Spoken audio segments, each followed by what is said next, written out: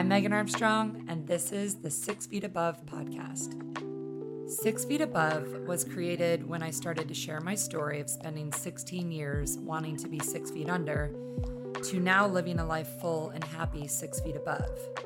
The more I started to talk about it, my struggles, my past, the more I realized that people were genuinely interested and not judgmental at all, which is what I feared for so long. And in fact, other people wanted to talk about their story as well, and for some reason trusted me to do so.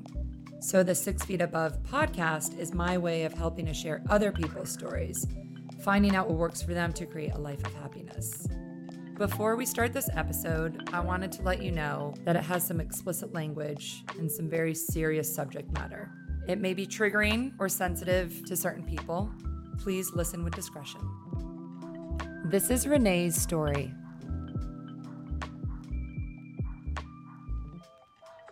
Hi, everyone. I'm so glad to be here, Megan. Thank you for having me. You're welcome. Super honored. My name is Renee Klein, and I live here in Atlanta.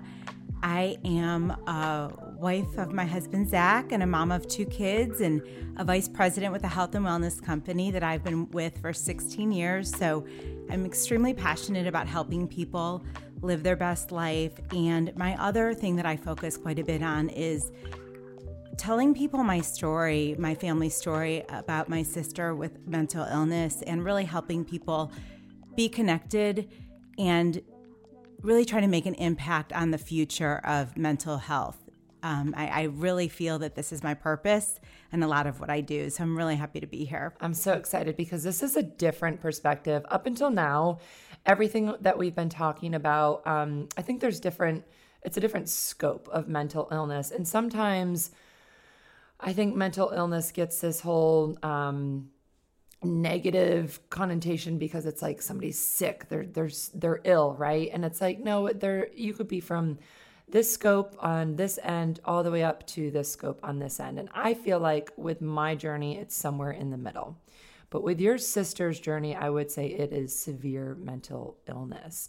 And it goes back to her childhood, which is crazy to think that kids these days are going through some major mental health issues. And this was 32 years ago. So now we talk about it more often, and it's becoming more acceptable to talk about. But back then, I would imagine no one really talked about it. And in fact, it was probably hidden to a certain extent within your family. So let's just dive into it. Your sister's younger.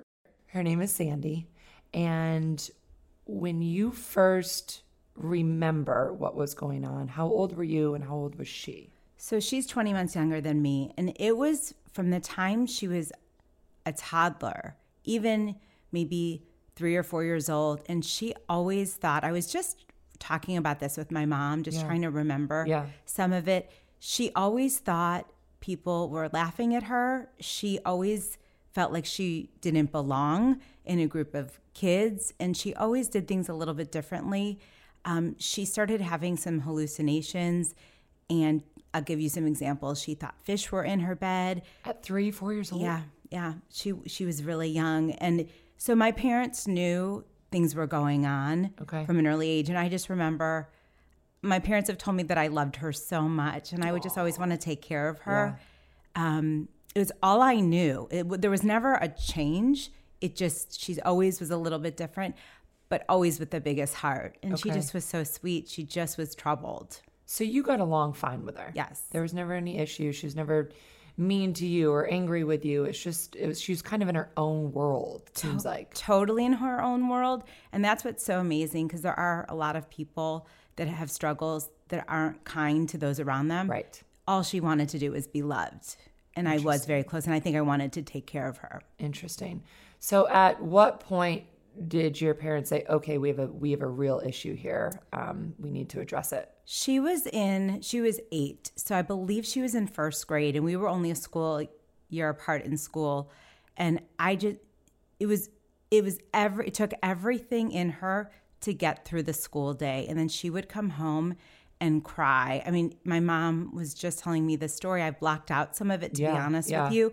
I've been revisiting it recently, and it took every ounce of her just to be okay. She could barely get through the days, and then she'd come home and like lose it at home. And this went on for quite a while. And then finally she just couldn't go to school, and they knew they needed to hospitalize her. So she really had like a mental breakdown. She did. She had what we call it like a psychotic break at 8. A psychotic break. Yeah. Okay. Yeah. So they had to take her out of school, and then what? So they took her out of school. She was in therapy quite a bit. She was in inpatient hospital for maybe a couple weeks, and then she would start coming back to school. But she had many episodes like this where things would ramp up, and I remember it being seasonal. Okay. I remember the holidays were hard. Spring, when there was a change in season, that was really hard for her. So she would be in and out of school often. And my parents, what I haven't said yet is they are the most amazing human beings. Yeah. They're happily married today. I don't actually know how they've had the strength to deal with this and stay together, but my dad is a retired physician. My mom is a teacher. They just have such patience, and it was such a family commitment to support her in whatever she needed throughout the many years of this. And so do you remember being hospitalized when they kept us? They really wanted to keep us as normal, or our lives as normal as possible. I have a younger brother who's 4 years younger than me. Okay. So about 2 years younger than her. And they did everything for us to stay normal. I don't ever remember going to a hospital to see her. Really? Because when she was there, she was so sick. Yeah. And I don't think they wanted us to see that. Okay. And so we just went about our business. We have an incredibly supportive extended family. Mm-hmm. We would have babysitters, and they just made it work during those times. I don't truly remember them. I think I've blocked some of it out because I was just trying to be okay. Right. And not, fall apart myself, although I didn't know that back then. So were you ever picked on from other people at school? Did other people know that this was happening to Sandy? Yeah, they did. And it, like you said, no one talked about it. My parents would try to dress her up and make her look normal because this was never discussed. Right. But everyone knew what was going on. They never made fun of me. I was lucky to have a lot of friends, and I think people just felt badly for our family. Okay. Later on in high school, it was hard for me to watch people making fun of her. She would walk down the halls. So she came back to school. She did. She did. She was always kind of in and out of school, but she did go to high school, and she always just had these little hallucinations where she would kind of like giggle at herself, talk to herself a little bit. She was very different from the mainstream. And I would see people watching her, and that was so painful for me to see people see her. And I remember thinking, like, why is she even here? She should be in another place. But I think my parents, at the time, there weren't a lot of options, and they just did everything they could to get her through and give her as much of a normal life as they could. Right. So at that point during the high school years, you said that she did have an eating disorder as well.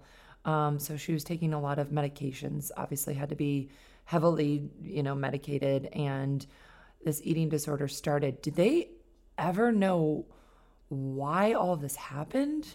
Yeah, so I know, and just in all of my work in the mental health arena, there's always a side effect or a symptom and wanting control. So I think she learned to do that when she was 13 at camp, and it just gave her something to control because her life eating disorder. with the eating disorder felt out of control. And she was hospitalized for that at one point. Really? Yeah, and it was complicated to manage her eating disorder and the proper meds. So that just made everything a lot more complicated. Right. For her in treatment.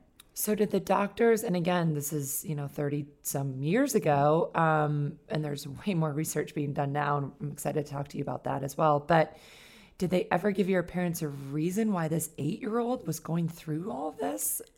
I mean, is it still unknown?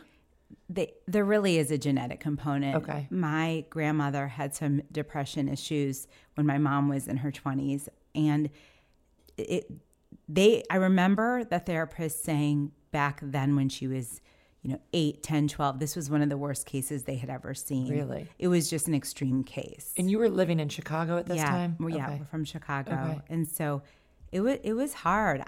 It was just it was genes, and then, it became her environment and her friends. She had a few good friends that were really kind to her, but she never developed any sort of a normal life. And she got into theater. That was something that freed her. But then she would think that famous actors were wanting her for their roles. Like, she created a lot of scenarios. And so that became almost, I don't even know. Kind of her escapism? Yeah, it was definitely an escape for her. Yeah. While it was good for her, it also wasn't reality. Right. So. And you have a younger brother, 4 years younger, and he's obviously going through this with you as well. Did you kind of rely on each other? Were you close growing up, or did no one really talk about it? Because your parents did try to keep it pretty normal for the two of you. My parents did everything right and to try to make it normal for my brother and I. They would take us on vacation and leave my sister home with other family members who could just be with her and give her sort of a vacation. Right. I love my brother. We're so close to this day, and we definitely stuck together. We have a great relationship. I know it was so much harder for him to be younger than her, especially in school. Yeah. And I was 4 years older, so I could never be the senior when he was a freshman and take him under my wing. I was older, so I kind of went off and did my own thing. And I think it probably was a lot harder for him to be younger than her. It had such an impact on him.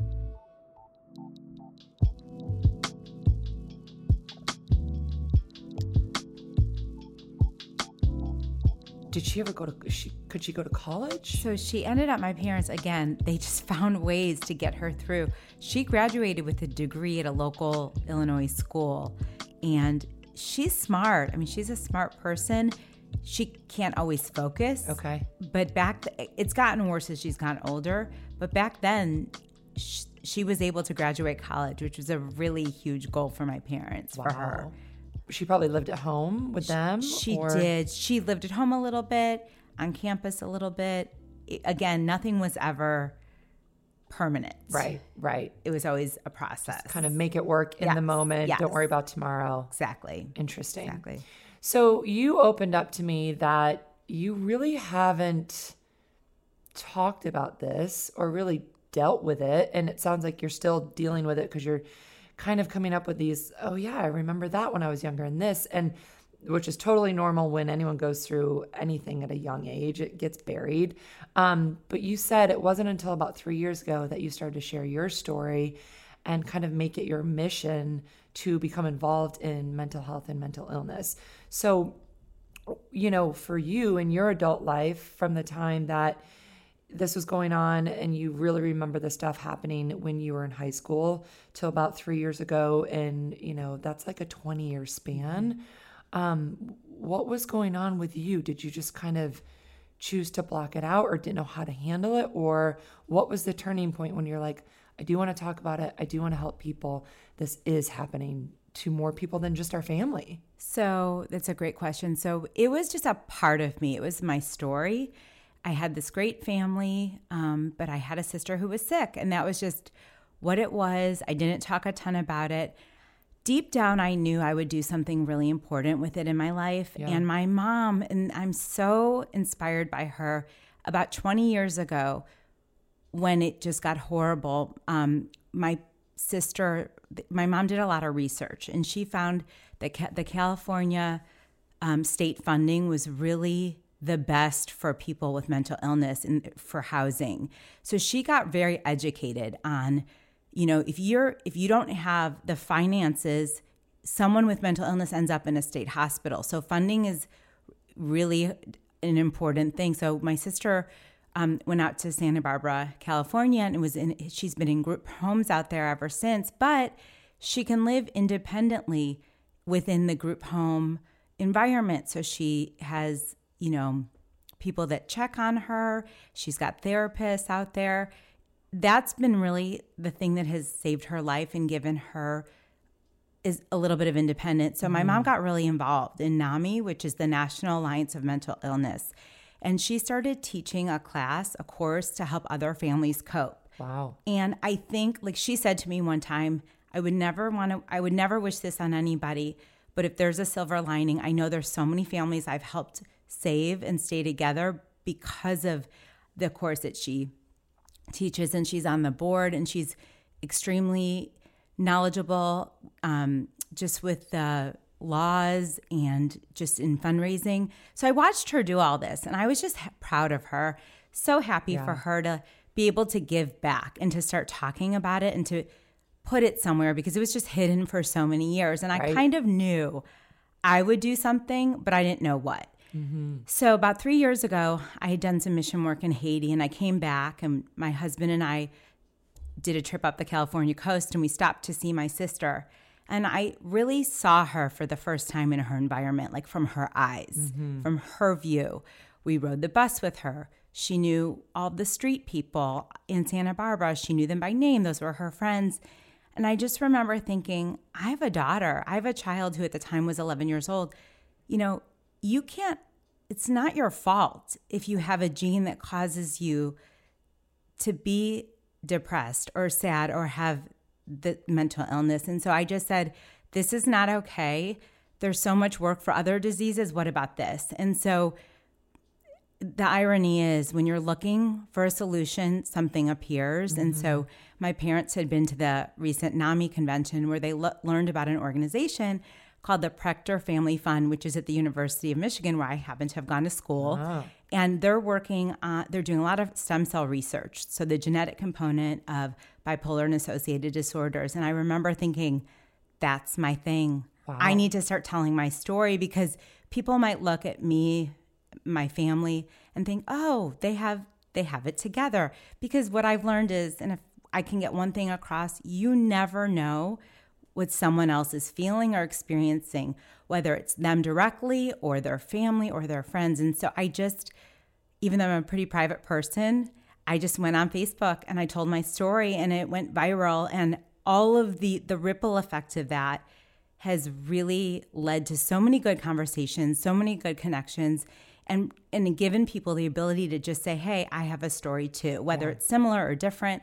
And so ever since then, I'm doing everything I can to connect with people and collaborate on this topic, and just to give people the freedom to share what's going on, because the earlier you can share what's happening, the better quality of life you can have. I believe that wholeheartedly. So that's kind of where we are today. Well, and this is, a severe mental illness we're talking about. This is debilitating. This is, she's living on her own, but she's living in a home. Like, she'll never have, quote unquote, a normal life, like you said. And I think it's so important to what you said about, you never know what is happening behind closed doors with someone's family. And that was something that took me a very long time to learn, because I was in such a dark place myself that I was incredibly judgmental and incredibly angry.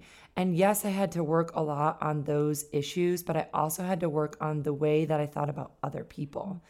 And there are a lot of people in my life I probably should apologize to at some point, but it wasn't until I started talking about it and voicing it that I realized, oh, I am doing this, or I am judgmental, or, it would be so easy to walk around your family 30 years ago and be like, oh, there's crazy Sandy, right? So this sense of compassion that you allude is so amazing. Like, you can see it. And we literally only met 2 weeks ago, literally 2 weeks ago. And we were put in touch by a mutual friend, and I told her, told Renee my story, and she's like, oh my gosh, you were put in my path for a reason. And this is the reason, because we're finally talking about it. And I don't know a lot about this type of mental illness to the point where, you are hospitalized and you are in a group for the rest of your life. But I do know from my experiences that the only way to make this better for everyone and every family member going through it, whether you're on this side of the spectrum or this side, is to just start talking about it. So props to you for opening up And after 20 years to finally say, hey, this is my life. This is my story. And I remember when we first started talking, you're like, well, I don't know if I'm going to be good for your podcast because it's not really my story. And I said, it's absolutely your story, because mental health and illness, and it affects everybody. It affects your friends, your family, your coworkers. Everyone that you're in contact with is part of it. So you might not be Sandy, but this is very much your story and your journey. So thank you for just opening up on this platform to talk about it. So let's talk about NAMI and what your mom is doing there and this research that's happening at Northwestern, which is very exciting. So she brings in a lot of authors who have written books about their own story and share. She just wants to not just continue the conversation, but really get it to such a point and bring a lot of attention to it and give people the platform that they can impact others. So she's been really good at, finding people to work with and to collaborate with. She does a lot with group funding, for group home funding. The hardest thing is finding a place for people with mental illness where they can live in a safe place with some independence, because people don't want to necessarily give money to that because they're afraid of it. Right. But the truth is, if we help people live better, some of the things that they're afraid of won't happen in the world. Right. And so my mom is super passionate about that. And she just does a coping class for families that have just either lost someone or just learned about or identified what the mental illness is. So she's done so much great work at NAMI. And then the Proctor Family Fund, I'm really excited about what they're doing, because she's maybe, I would say, more on the back end once you've learned about a mental illness or group homes. But I'm more interested in the future of it and early prevention. If you learn that a teenager has a lot of anxiety, you probably wouldn't send them to a high pressure university. Right. And now that I have teenagers almost myself, we've got to talk about this. The other thing that's been so interesting, I've heard people speak, someone who lost a child at Northwestern, the biggest misconception is people think, I don't want to introduce any thoughts of self-harm or depression or anxiety because I don't want to give the people any ideas. And what he said is, trust me, they're already having them and they're already feeling them. So his whole thing is no shame, speak up. Yeah. And so if you add in the genetic component and learn how to take care of yourself early on, you may not get to that point. So we can completely transform the future of mental health learning about it. Yeah. It is, there's a gene, and if we learn about it, we can treat accordingly.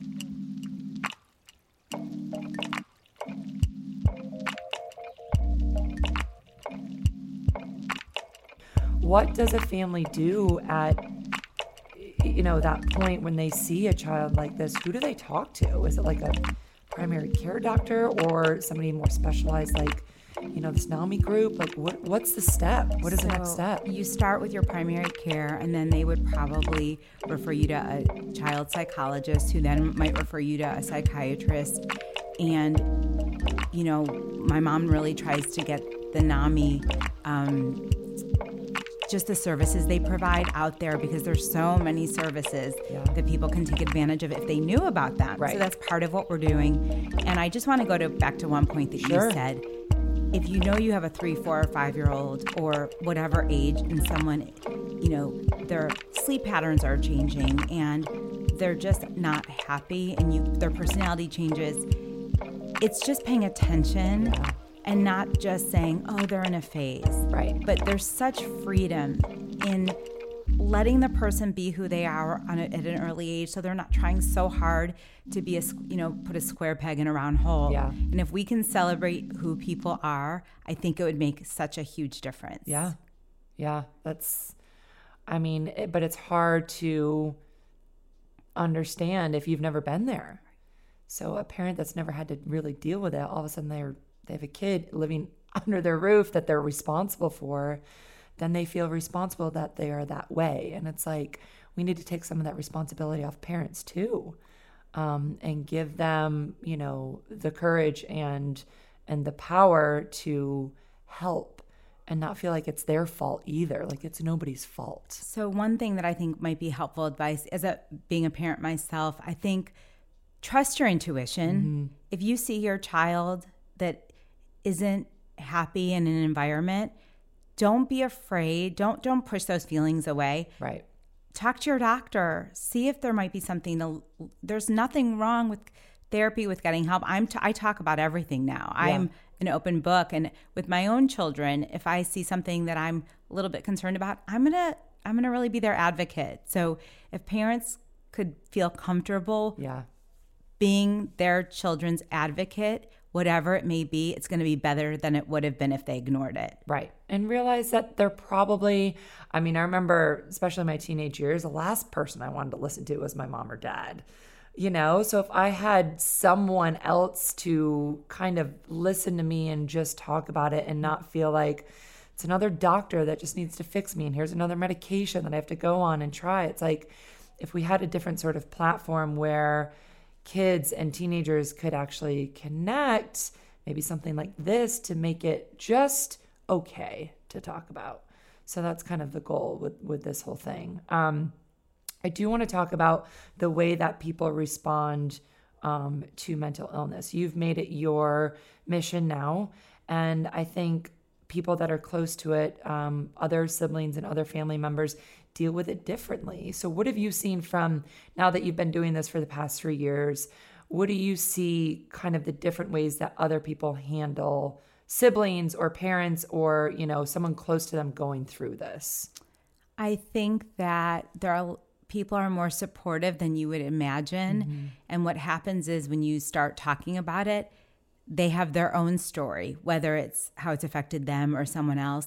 But when in my immediate family, I don't blame anyone for what happened in my childhood. I definitely am an overcoming perfectionist. I'm a recovering perfectionist because I had to be okay because of that.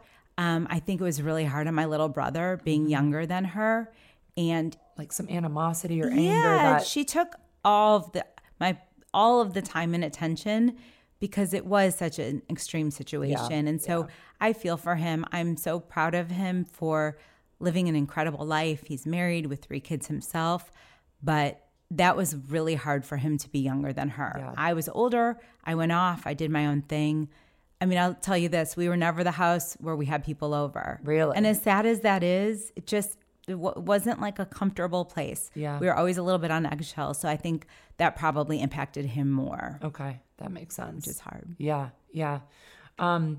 So what would you tell someone that, is struggling to comprehend what is happening to somebody? Because this is definitely way more in depth than any sort of just, depression or bipolar. Like she was diagnosed with bipolar technically. Yeah. Bipolar, manic depression, but then there were some hallucinations in there. So she had quite a collection of things that impacted her life. So I guess the biggest thing would be if someone is going through any of this is to do a little research to try to understand what they're going through. And then have a sense of compassion about it. And we talked about it briefly before, but that's something that you, in all aspects of your life, you're a compassionate person. You try to understand and you try to look at it from a different angle. Have you always been that way? I think I have been. I think I always just wanted to help people be better. Yeah. I think we just all do the best we can. And so I think you have to have proper expectations and just appreciate everyone's individuality. Yeah. And, what standard are we holding people to? We just have to be a little bit kinder. And I think in this whole world, if we were a little bit kinder, things would be better. But people just bring their stuff and put it on others. Yeah. And I didn't do that. I didn't take what happened to me and my family and make anyone feel badly for having a more quote unquote normal. And I say that quote unquote air quotes because there is no normal. Right. That's not even a goal. Normal isn't a goal. We just are who we are. But I think people take a lot of their baggage and put it on other people. Right. And if we could stop doing a little bit of that and just make it about the other person, we'd be better off. Like you could have easily used this as an excuse and played the victim and been angry about it. And, maybe your childhood was a lot different than a lot of people's, and that could have carried through your adult years. It sounds like maybe you blocked out some of it, which is kind of a way to cope and deal, but you're doing a lot of work to kind of bring those things up now so that you understand what other people are going through now. But I also I have to give my parents credit. Yeah. I had a great life. I mean, there's definitely some things that I'm having to now say, hey, this isn't okay. I'm not just going to be okay with it. But I had I danced throughout college. I had great friends. I've had great relationships. I've been married for 18 years. I feel so thankful for my life. I've learned so much. I think I always look at the silver lining. I learned to be kind to people because I saw how my sister was treated. And I just feel like if you see someone struggling, lend your hand out to them versus saying, no, that's too much for me, or I don't want to be around that person. Like, you can be the difference in their life by just being kind. So I think that's the positive. My family, we really understand what it's like to go through something. And so we all have the power to make a difference for someone else. Yeah. And that's one thing that actually helped me a lot. When I always do a pre-interview with everyone, we grab coffee and I just talk before we actually come on. And the tables kind of turned because you started interviewing me, which was interesting. And I was do that sometimes. I was like, oh shit, what's happening here? But one thing I was telling you is a way for me to kind of get out of the darkest of places was for me to start focusing on other people.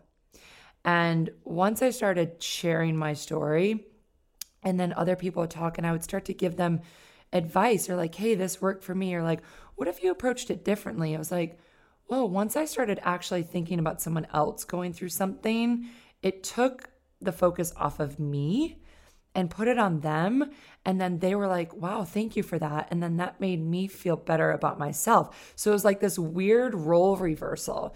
So I think if you see people going through that, lend the hand, do whatever you need to do because it will actually make you feel better. It's almost like a selfish act in its own because it made me feel better about myself actually starting to help other people.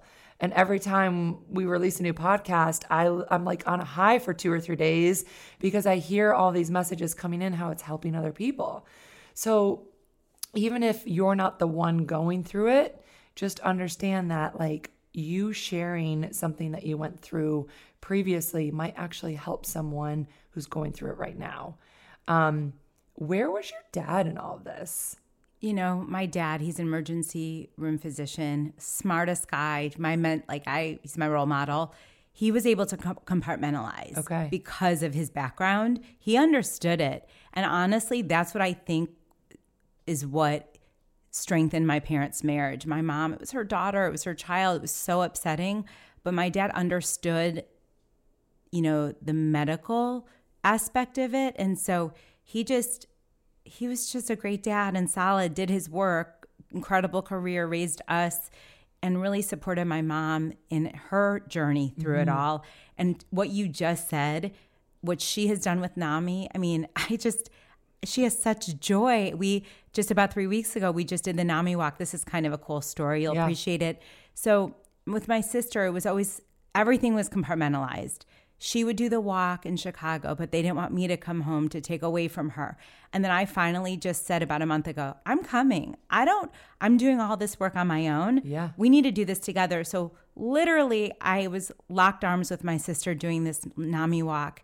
And my parents called me after and they said, she said, for the first time in 40 years, thank you, Mom and Dad, for all you've done for me. Aww. And I know I'll cry right now, but it was like talk about a full circle for my family. And so I think when you actually lean in, that's where magic can happen. Yeah. And so it's really been amazing. And that's something I'll never forget for the rest of my life. Wow. So for so long, your parents want to make sure that you were okay and she was okay and your brother's okay separately. Right. But you're like, no, we're not in this. We're in this together. Yeah. And if she's going through it, I want to be going through it too. Yeah. That's incredible. And actually, I think she felt empowered and not like embarrassed. Right. Because we did this little video of her talking with her voice. And I think that empowered her. And I couldn't believe the words that flew out of her mouth. I didn't even know where she got that language. But clearly all the work my parents have been doing had an impact on her. And so that was very meaningful. Yeah. And so that's where we are today. That was a cool video. Yeah, it was amazing. You said that there have been times in her life when she is literally unable to talk and literally sitting in a chair and cannot function and converse with anybody. So to get to that point and see that video is really cool. Yeah, the clarity was amazing. But it's incredible that it took that long for you to finally kind of take the control you could and say, no, I'm going to be a part of this.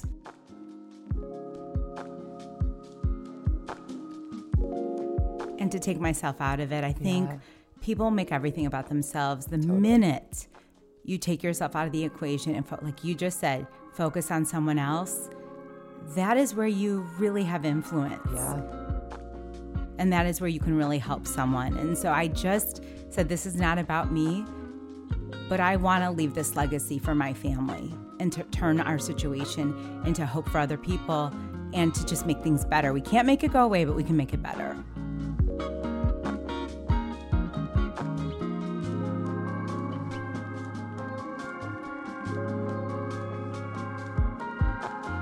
The influence that you have now on, it's like, where does the change even begin? There's all the crap happening in the world. Like, it just seems so overwhelming.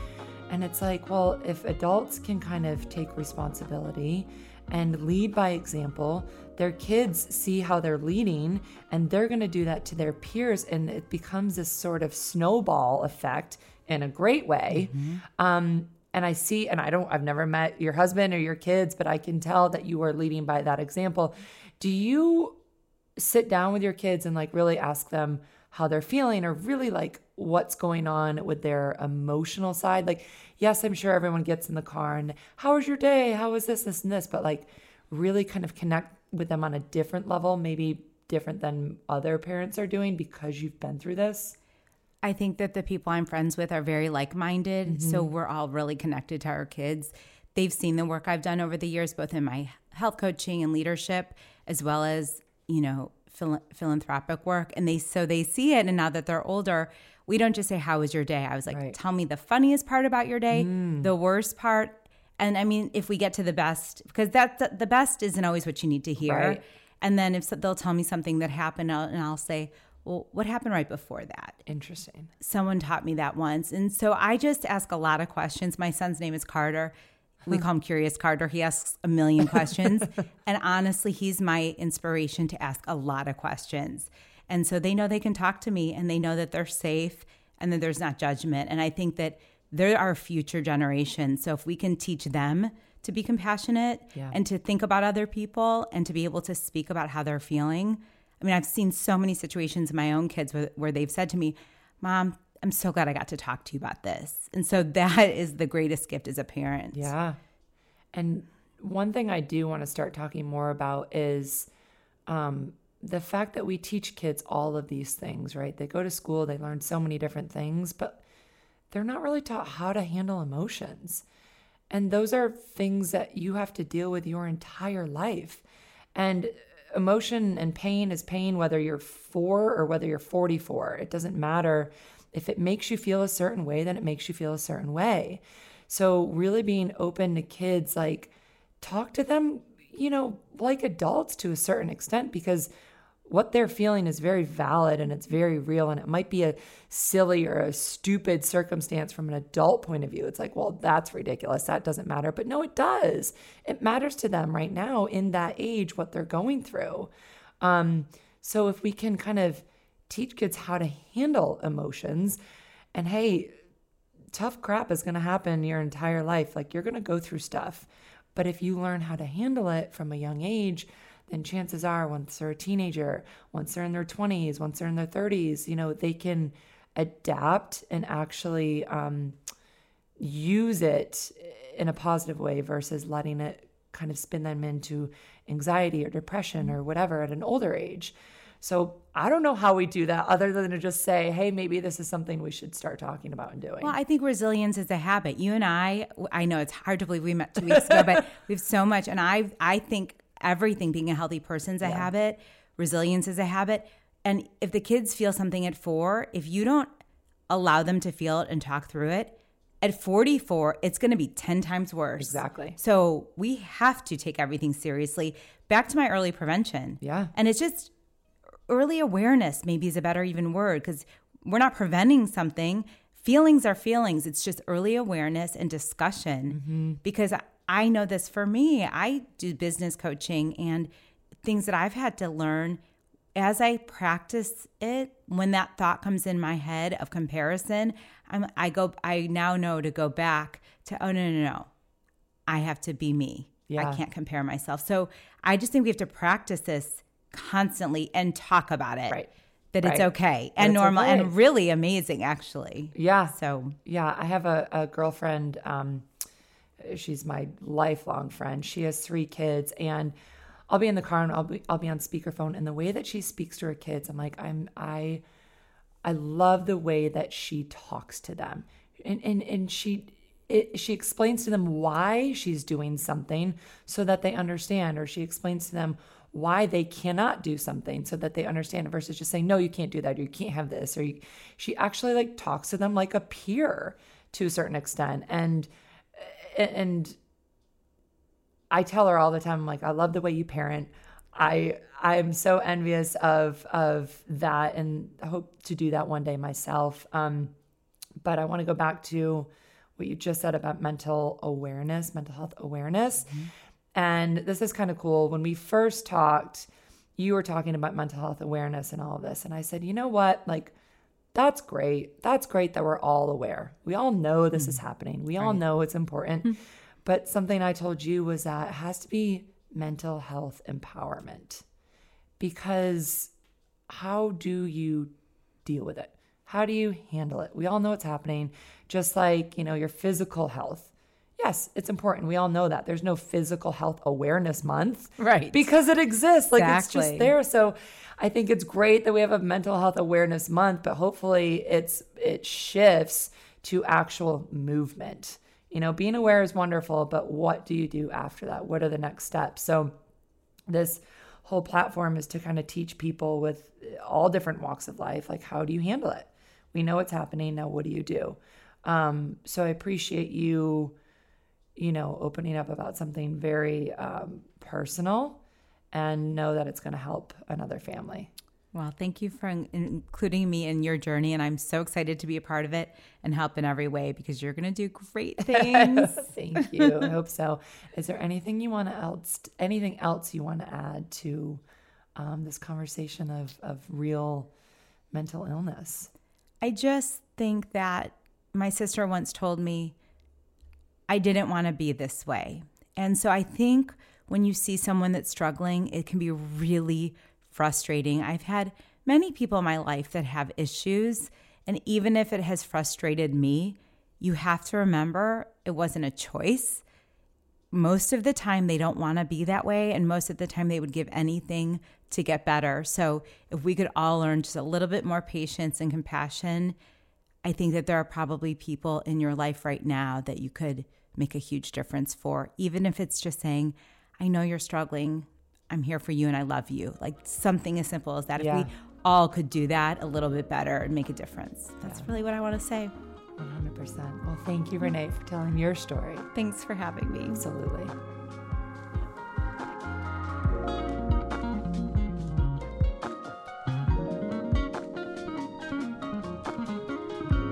Thank you so much for listening to this episode of 6 Feet Above. I'm your host, Megan Armstrong. Subscribe so you never miss another episode, and follow me on Instagram at 6 Feet Above Podcast to keep the conversation going. Tune in next week for a brand new episode. This episode is a product of Audiographies, produced by Denor Sepolia, edited by Jacob Smolian, and the music was by Keenan Willis, funded by yours truly. I'll see you next time.